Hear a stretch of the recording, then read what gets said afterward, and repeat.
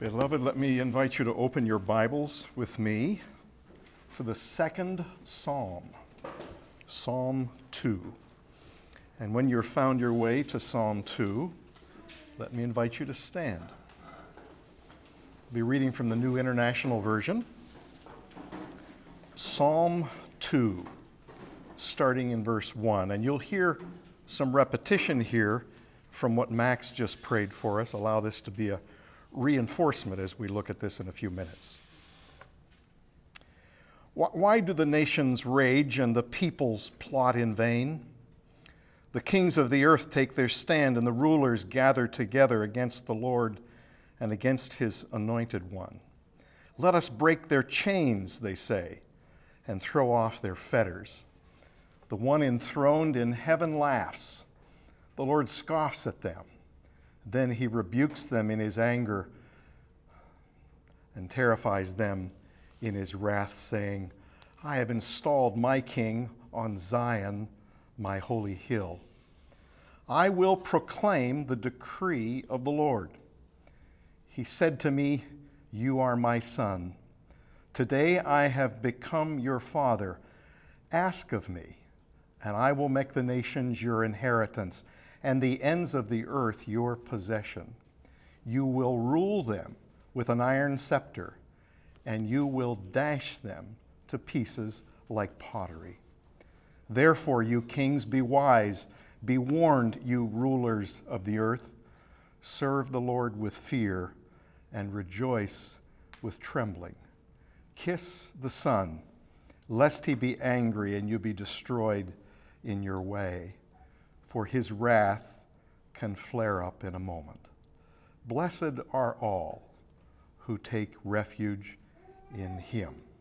This is the word of the Lord. Thanks be to God. Amen. And you can be seated.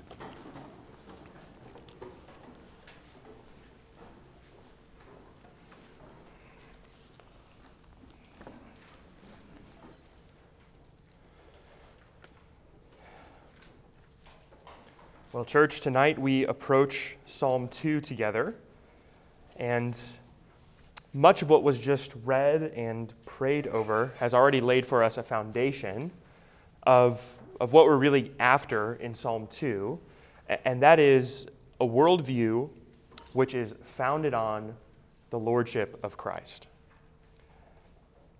The Christian worldview differs from every other major worldview that's out there in this one respect, that Christ is Lord, and it is from that established truth that all other things that Christians do, believe, say, and practice emanates from.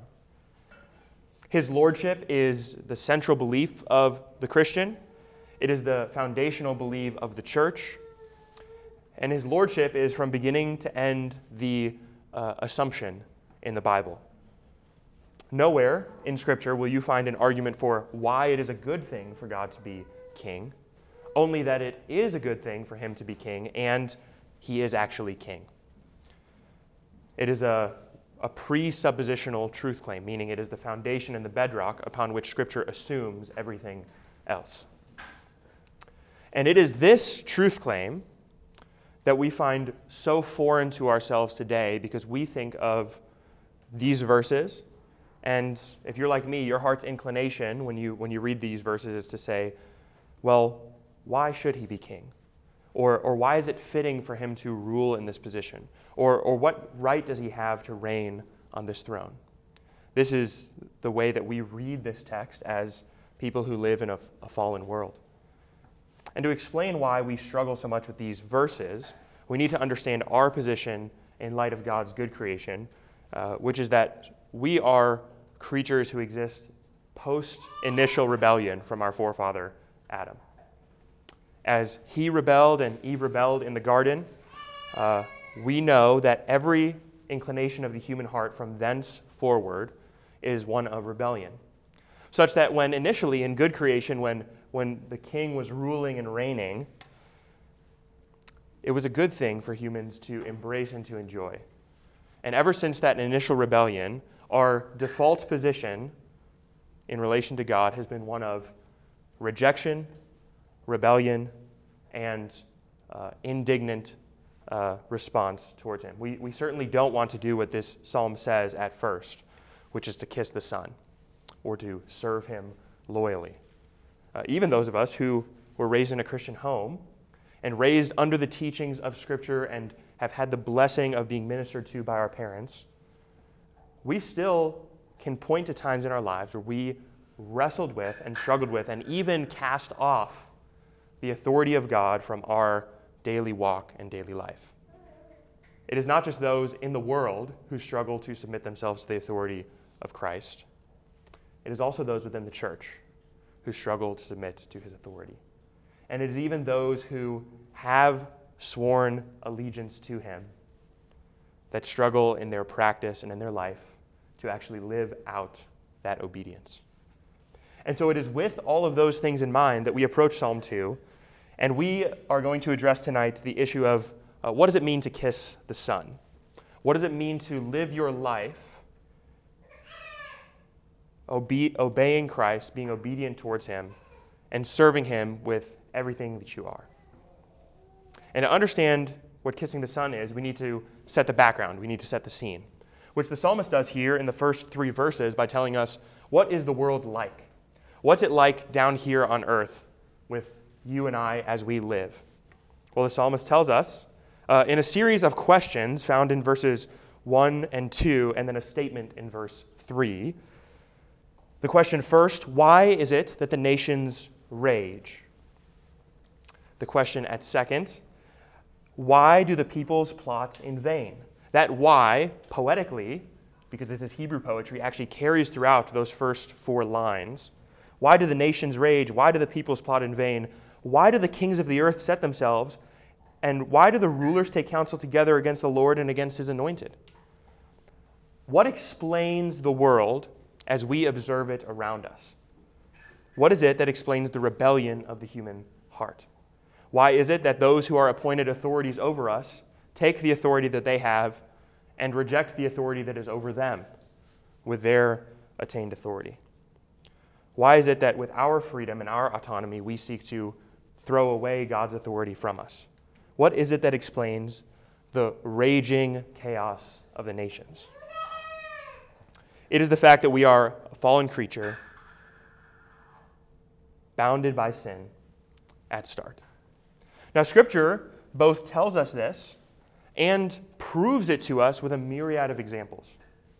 So, for instance, if we were to consider early examples of this fall, we would see Genesis 1-2 setting the pretext for Genesis 3, which is the fall.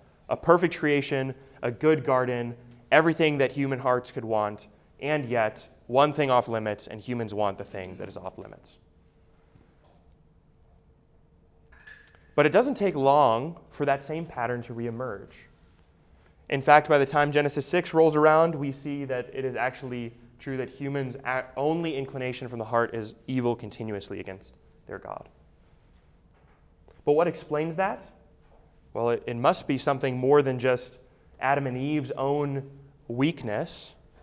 It must be something that gets down to our very nature, because as soon as the generation from Genesis 5 is done away with in the flood of Noah, no sooner has that new community of the world been established than Noah himself reveals himself to be a drunk, and his descendants form the Tower of Babel, saying, "Let us build a tower to heaven so that we can sit where God sits, so we can reign in place of the one who claims to reign over us."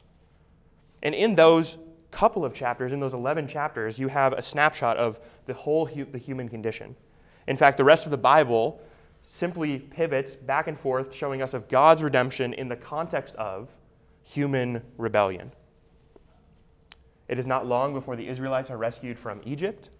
Then they begin to grumble to Moses in the wilderness and say things like, "Wasn't it so good when we were back in Egypt, when they fed us and cared for us? And yeah, they were our slave masters and they were harsh to us, but it was good in Egypt while we were there." And the grumbling of even God's own people against the God who they are going out to serve and to follow is evident. No sooner does Israel enter the promised land than the people in one generation fall away from their obedience to the king and say things like, well, it doesn't matter what God told us or what Moses told us or what Joshua told us. Maybe these people aren't so bad. Maybe their gods aren't so dangerous. Maybe we can intermarry and intermingle and believe what they believe, mix some of our practice with their practice, and have a real utopian community among us. And we see the wickedness that leads to, the sinfulness that attains. This is something that goes down to the very nature of humanity. And I'm just giving you snapshots from the first couple of chapters of the Bible and the first couple of books of the Bible. That's not to say anything of the kings of Israel who are instituted as God's authority, who depart from obedience to his word and to his law, and don't actually serve the one who they claim to represent as they sit on the throne. And it also describes, well, the rebellion of the Pharisees in the New Testament as they sit and enthrone themselves instead of Yahweh as the teachers of Israel. And they do not say, we must serve this king as well. They say, you must serve the king, and we tell you how to serve the king. It explains the whole rebellion of the human existence. And that's true even throughout history post-Christ, post-resurrection. As we see the world around us rebel against God and rebel against his authority. And it's not as though this is one person in a corner who does this kind of thing. Actually, the psalm tells us that all of the peoples plot together in vain. In fact, that word there, plot, is the same word that we see of the blessed man in Psalm 1, verse 1. Blessed is the man who walks not in the counsel of wicked, nor stands in the way of sinners, nor sits in the seat of scoffers, but his delight is in the law of the Lord, and on this law he plots day and night. As the blessed man meditates on God's law and obeys God's law, the counsel of the wicked meditate upon their plans against God's law, their plans against his authority. The peoples plot or meditate in vain about how they're going to overthrow the king, rather than meditating on how they should serve the king. The point is, it's a well-crafted group effort, organized experience to deal once and for all with this one who sits on the throne. As we know, it takes quite a conspiracy to do away with a leader, and no conspiracy is as well known to me, and probably as well known to pop culture, as the conspiracy to kill Adolf Hitler. In fact, if you're a student of history, you might know that not only did Adolf Hitler have opponents in the Western world, he also had many opponents in Germany itself. And it was those opponents in Germany who were actually the tip of the spear to put him to death, who collaborated with Allied forces and committed espionage and treason so that they could have a chance to kill Adolf Hitler. Because, well, kings don't go down easy. You have to plot together against them so that you can overthrow them. And in that example, we can think about how right it was to plot against the king who sat on that throne because he was making poor decisions. And that's exactly the self-justification that the world sees itself in. It says that we plot to overthrow the king of all creation, God himself, because he's not a good fit for king. He's not a good ruler, and we'd rather have someone else in that position of authority.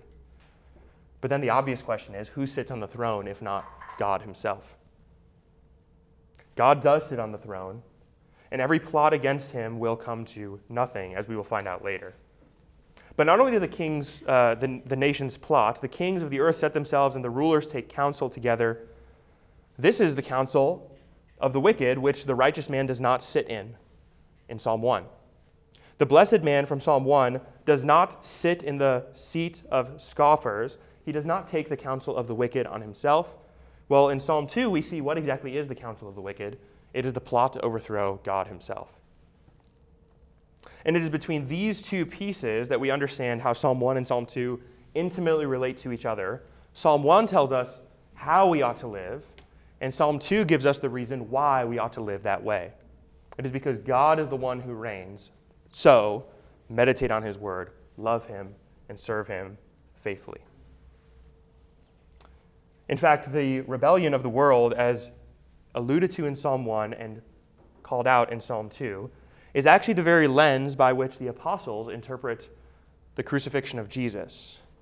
In Acts chapter 4, you don't have to turn there, but in Acts chapter 4, Peter and the apostles reason about the rebellion of the people, saying this is exactly like what happened when they crucified Christ. In fact, they quote from Psalm 2 when they talk about how Herod and Pontius Pilate colluded together to kill the Messiah. This is the whole of the human rebellion culminating in the crucifixion of our Lord. And it is shown right here in Psalm 2 to be the disposition of the human heart. But again, this is not just the disposition of the world around us. This is also the disposition that we have at bottom. In fact, our own hearts are very rebellious from the start. That statement of rebellion in verse 3, let us burst their bonds apart and cast away their cords, well, that explains much of how we tend to think about the king. We think about him in terms of restrictive rule, and that whatever implements and barriers and structures he puts in place, they must be a slavish yoke to take upon us. This is what the world sees the king as, but it's also, frankly, how Christians see ourselves often. When we are wrestling with why should we obey God's law? Why should we love him and serve him? Why should we believe him when he gives restrictions about how we ought to live and what we are to enjoy, and even how we are to enjoy the things that he has given us in this world? The rulers of the world and the peoples, they all take counsel together, and they say things like, no, God couldn't be right about this whole marriage thing. There must be other ways for human happiness and satisfaction, other means and institutions by which you can actually have loyal love, honored and dignified and glorified. Marriage can't be the only way. There must be other options. Or saying things like, his leadership is actually not a really good leadership. He's a bad king. He's a bad ruler. We'd rather have ourselves on the throne or no one on the throne rather than have God on the throne, because he's unjustly in that position. The world takes counsel against the Lord and against his anointed, saying things like, why do we even have to serve the king who sits on that throne, and who gave him the right anyway? The question of the Christian is, do we listen to what the world has to say, or do we even listen to what our own hearts say to us from time to time when we think these very same things? Scripture is clear. In Romans 6, verses 15 and following, that you either serve one of two masters. There's only one way to go. You are either slaves of sin or slaves of righteousness. What the world offers to us as freedom apart from a ruler is actually slavery to the sin which is promising freedom. And to obey the ruler, obey Jesus, is actually slavery of righteousness. As Jesus actually says it in the New Testament in his invitation to the disciples, take my yoke upon me, and take my yoke upon you and learn from me, for my yoke is easy and my burden is light. Well, he's saying he has a yoke, he's saying he has a way, he's saying he has a means of living, and yet he says it's a good, right way to live. It is a light burden to bear. And the rulers say, no, it's an unbearable burden which he has placed on our backs. Let us cast it off, for it cannot be a good thing. So that is the view from below, which then begs the question, well, why aren't any of these things true? Why is it that the world is wrong about how it views God in this way? Well, verse 4 introduces us to the view from above, the view from the heavenly throne on down. He who sits in the heavens laughs. The Lord holds them all in derision. We might say that the one who is enthroned above, the one who sits on the throne, his response to the rebellion of the peoples is not fear. It's not concern. He's not worried about how it's going to turn out. He's not thinking there might be something to this one and maybe he should step down.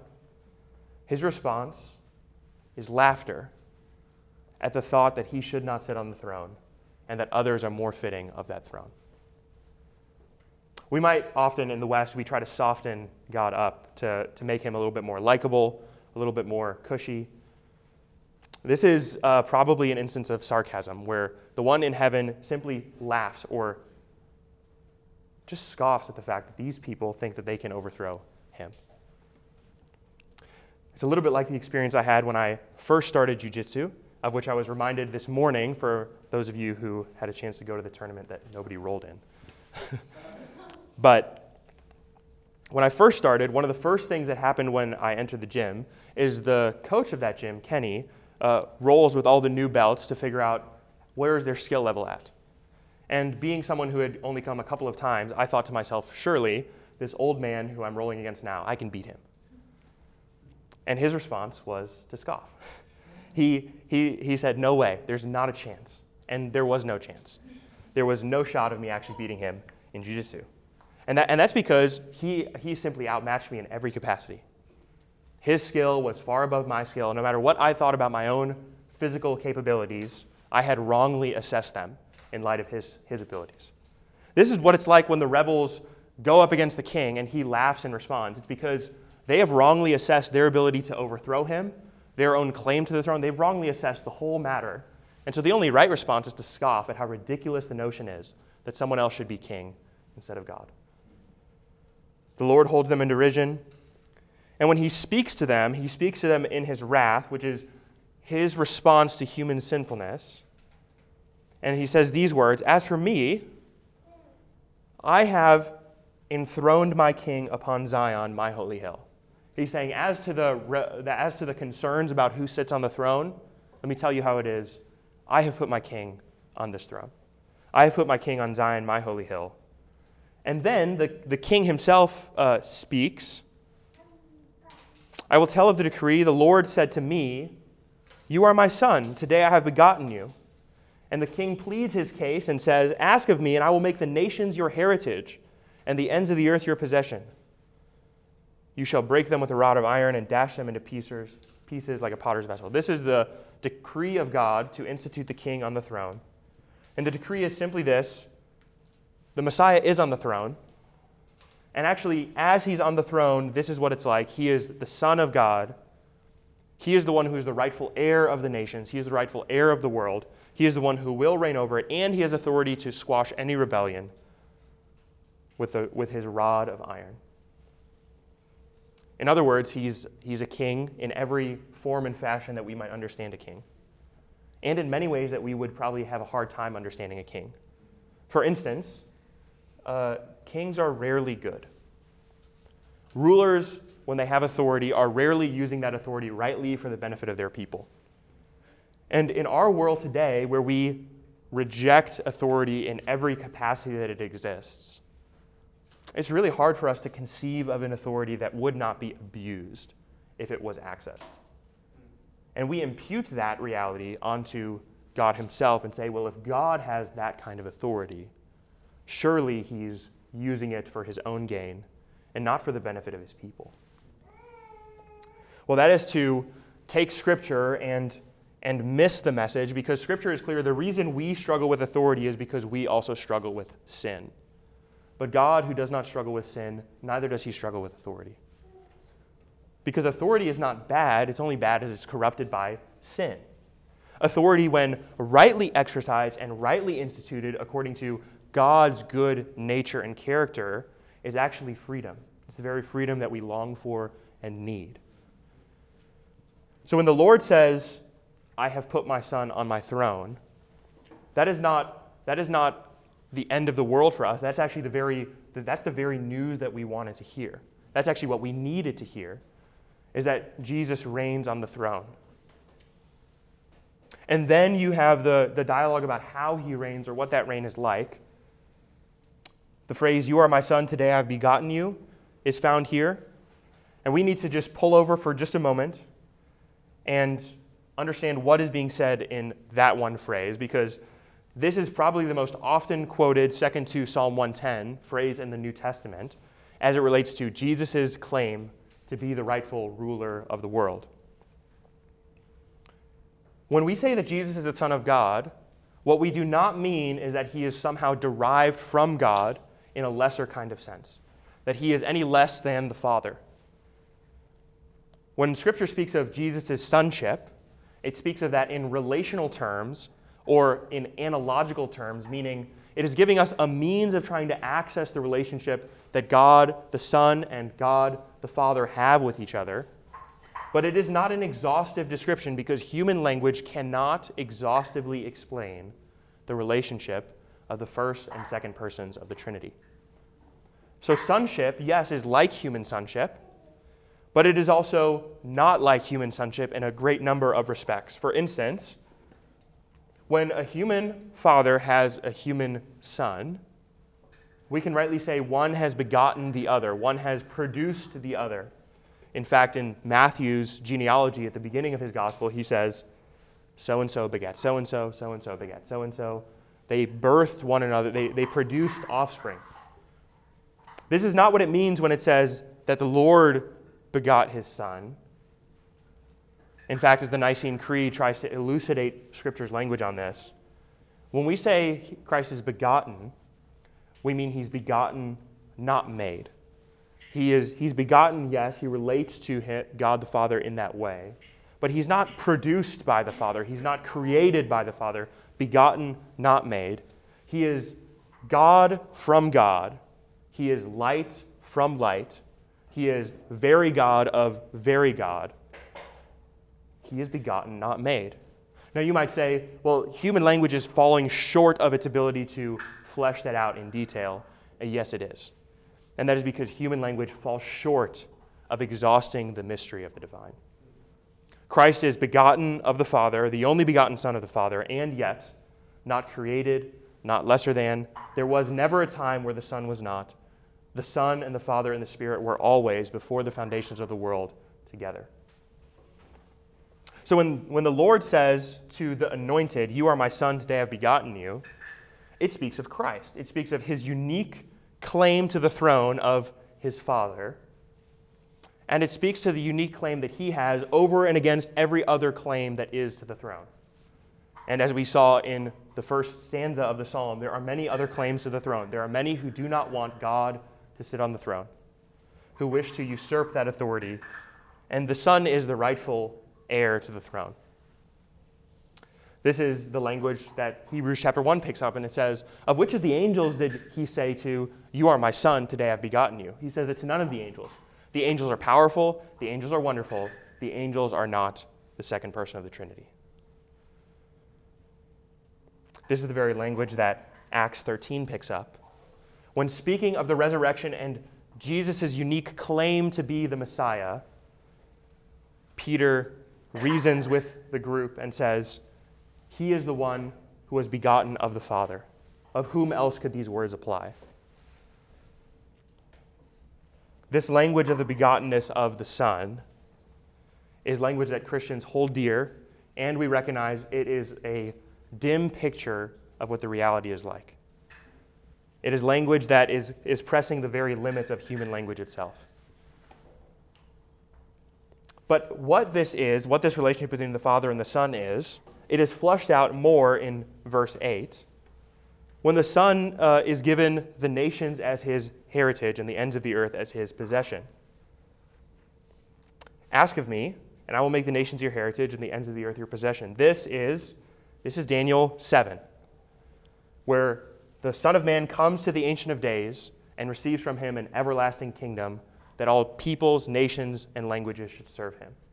This is what Daniel 7 speaks of. This is what Psalm 2 speaks of. This is what Genesis 49 speaks of, when it speaks the prophecy over Judah, and it says, "The scepter will not depart from the house of Judah." He is the one who will rule and reign over the world. The authority of Christ, the rightful claim of Christ, is throughout Scripture in this regard.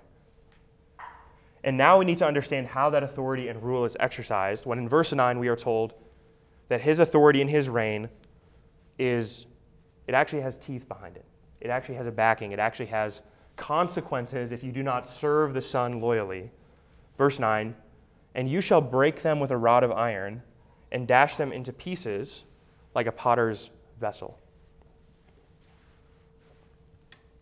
The rod of iron is the means by which the Son rules. Now again, the rod of iron is an image. It is not as though there is an actual wand waving down from heaven to beat people who don't actually follow the Son. It's an image, a picture of how his rule and authority is exercised. And it's actually it's a flexible picture in Scripture, and I'm going to try to show this to you. For instance, where I showed in Genesis 49, or where I quoted in Genesis 49, the scepter not departing from Judah, that scepter is the same word, the rod. The rod does not depart from Judah. His backing to rule does not depart from him. He has authority to rule. But most interestingly, this picture is developed in the book of Revelation. And so if you'll turn with me to a couple of places in Revelation, we'll go looking first in Revelation chapter 2. In Revelation 2,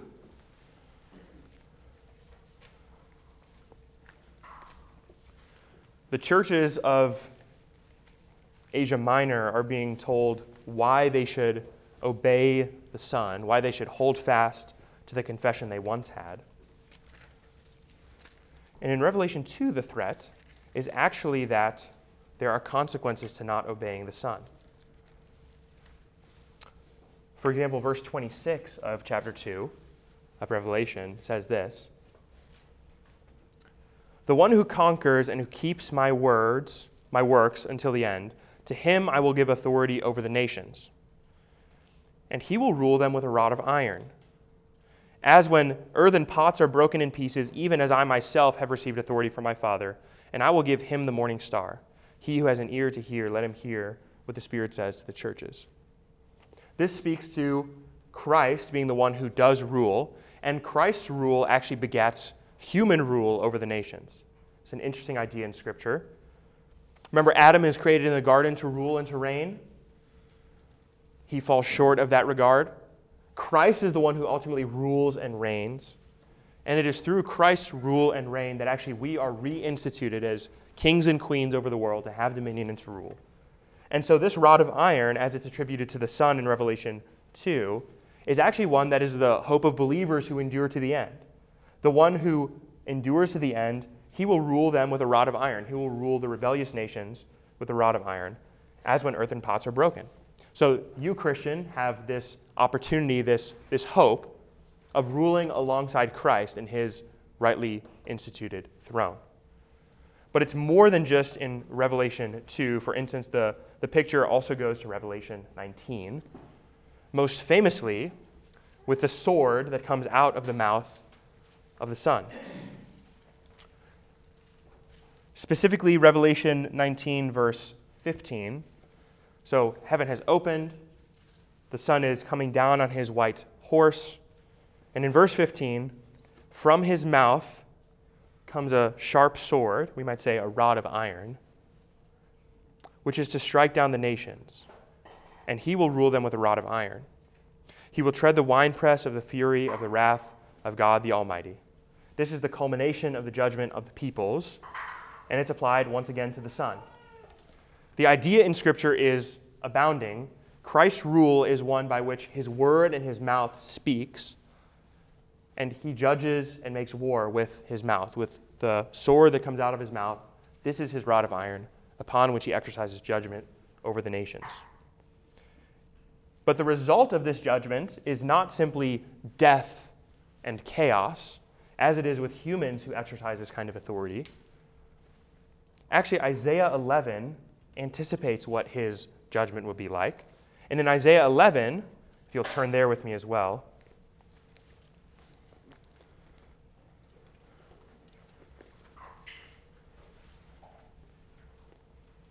Isaiah 11 answers the question, well, why is it good news that he judges those who rebel?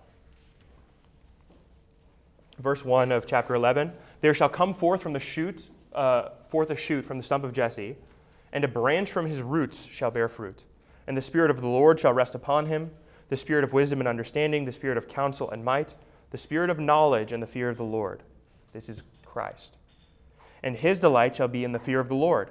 He shall not judge by what his eyes see, or decide disputes by what his ears hear, but with righteousness he shall judge the poor, and he will decide with equity for the meek of the earth.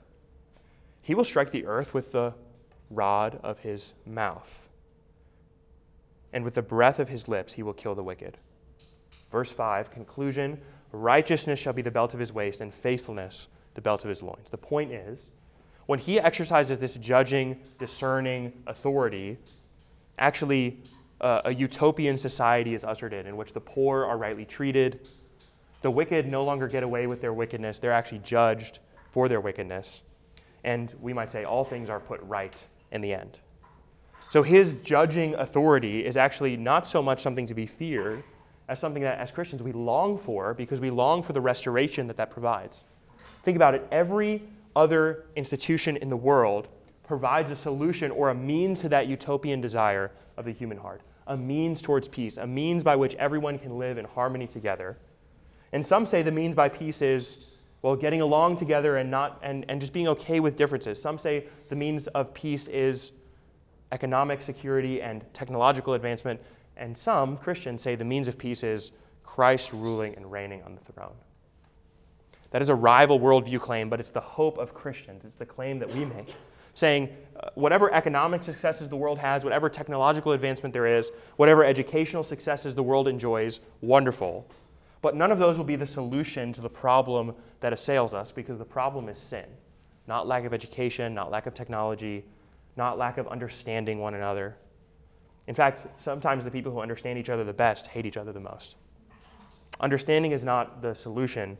Christ reigning is the solution, because in his kingdom, sin is dealt away with. Death and decay are no more, because he will break all sin and rebellion with a rod of iron. The last image that's as worth considering, you don't need to turn there, but in Daniel chapter 2, there's this magnificent statue that anticipates all the kingdoms of the world as they reign in succession together. And the last kingdom is pictured by these clay feet. And the clay feet, you'll remember in Daniel's vision, are destroyed by a rock cut from no human hands. And that rock later is a mountain which stands in place of the image. The idea is very simple. God and his anointed reign over the world, uncontested, dashing to pieces all of their enemies. And we might say, with all these truths in mind, how is it that there's any hope for those who are in rebellion? As I said at the beginning of our time in Psalm 2, this is not just true of the world that rebels against God. This is actually true of you and me in our hearts as we rebel against God. Even those of us who say we are Christians and we serve him and we love him, we struggle to obey him. So what hope of escape is there if he exercises with a swift rod his judgment? Well, the hope, we might say the hope of the gospel, is found in verses 10, 11, and 12. So we know the worldview, we know the claims, we know the lay of the land. We've heard from the world, we've heard from heaven's throne, we've heard from the throne of God himself. And now we are given an assessment.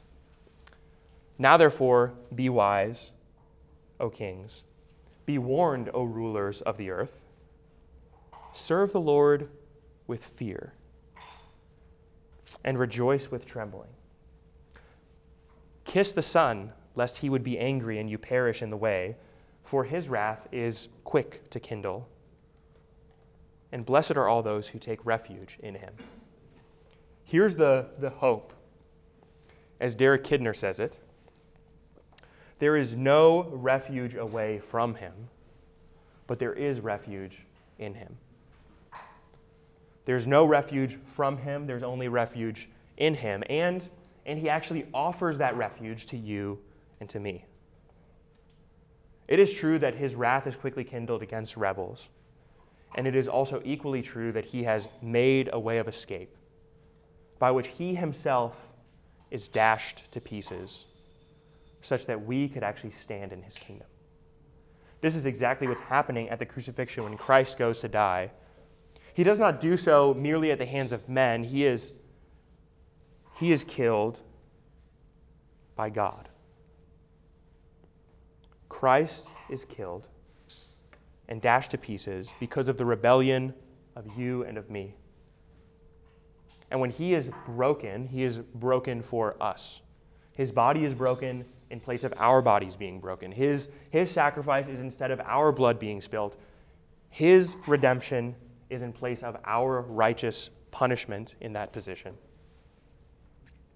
And this is how he is the refuge of his people. He is the one who stands in the way of the punishment which they rightly had earned. Because all of Psalm 2, 1 through 9 is true, and yet verses 10, 11, and 12 is equally true in that there is a means of escape, a place of refuge. In fact, the only safe place is under the authority of the king. Rebellion of the king, casting him off, is not a safe option. Going your own way and seeing how it's going to work out, Psalm 2 says, not a safe option. Conspiring about how you might get rid of God today or tomorrow or the next, that will not work out in the end. Psalm 2 tells us, actually in the end, the king rules and reigns. He will exact vengeance on rebels. So you who are rebels now, turn from your former allegiances and come to the kingdom of Christ. He is a merciful God, slow to anger, abounding in steadfast love and faithfulness. And all who come to him, he will by no means cast out. He is the king who says, I do rule, and yet, here's a door by which you may enter. Now we must be careful lest our rebellion even takes place at the level of entry, where we begin to say, well, surely this is not the only way by which you can be saved from God himself. But Scripture says it is the only way. John 3:16 says that God so loved the world that he sent his Son into the world to redeem the world. The redemption of God is offered in Christ. The safety and the safeguarding of God's people are offered in the Son himself. He is the refuge whom we seek. He is the one in whom we hide. So don't go from here, later today or tomorrow, and begin to think to yourself, he was a good starting place, but I am now my own refuge. I have built up my own righteousness, my own obedience, my own discipline, my own good works. It was a nice starting place, but now I have matured onto more stable places of refuge. That is a sure place of hopeless despair for the Christian. Because Christians can trick themselves into thinking we are now our own refuge. And we are not our own refuge. Only Christ is our refuge. Similarly, we owe it to our neighbor for love of neighbor to tell them that whatever they have put their refuge in is not a safe place in which to hide if it is not in Christ. See, one of the great deceptions of the world today, one of the great plots, is for Christians in the West to believe that the way we can love our neighbor best is by tolerating all differences and saying nothing of it. And sitting by quietly while the world goes its own way and saying nothing of the judgment which is to come. And yet Christ models for us love when he reminds the Pharisees and the sinners and the tax collectors and everyone else that there is real judgment coming in eternity. But only for those who stand on the firm foundation, which is Christ, can escape and endure that judgment. That's not just what we need to preach to ourselves, that's also what we need to proclaim to the world. It's what we need to speak about when we rise and when we lie down. It's actually what Christian parents are instructed to teach their children in the fear and admonition of the Lord, which leads them to understand he is the rightful authority whom we fear. The fear of God casts out fear of man. The fear of God casts out fear of obeying or submitting to everything else. The fear of the Lord is freeing because it means you don't have to be afraid of anything else anymore. In fact, Psalm 2 lovingly reminds us that whatever thing tells you to fear it and to obey it, if it is not Christ, you do not have to listen. This was the hope of the exiles in the book of Daniel. This was the hope of the apostles as they were being martyred for their testimony. This is the hope of Christians who have lived throughout the centuries and ages, recognizing that the world hates God and will kill all those who stand for him. And yet we say we have no fear of anything that the world can offer to us. There is no fear which outweighs our great fear of God, whom we serve and whom we love, and the Son whom we pay homage to, the one whom we kiss. He is the one who we obey. So what Psalm 2 is is not only a worldview foundation, but in a very real sense, it's a foundation for us to pray. Psalm 2 tells us how to process the rebellion of the world around us and our own rebellion in the first stanza. It tells us what God rightly sees all of the chaos around us as. It's a sobering reminder that everything that seems large in your life and my life is actually not so large for God. And it's a reminder that He is the refuge for His people whom they can trust in and go to. This is the foundation of the Christian worldview. This is the foundation for Christian prayer.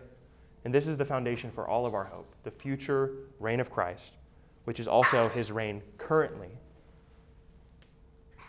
and is the hope of all the nations to take refuge in the Son. Let's pray. Our Father and God, we thank You for Your word to us, which is exactly what we need to hear. It reminds us of the world as it is. It reminds us of ourselves as we actually are. And it reminds us of the future as it will be. Your word is a lamp unto our feet and a light unto our path, which reminds us that the only safe place is in You, our hiding place and our security. You are the God whom we serve, and You are the one whom we worship. Amen.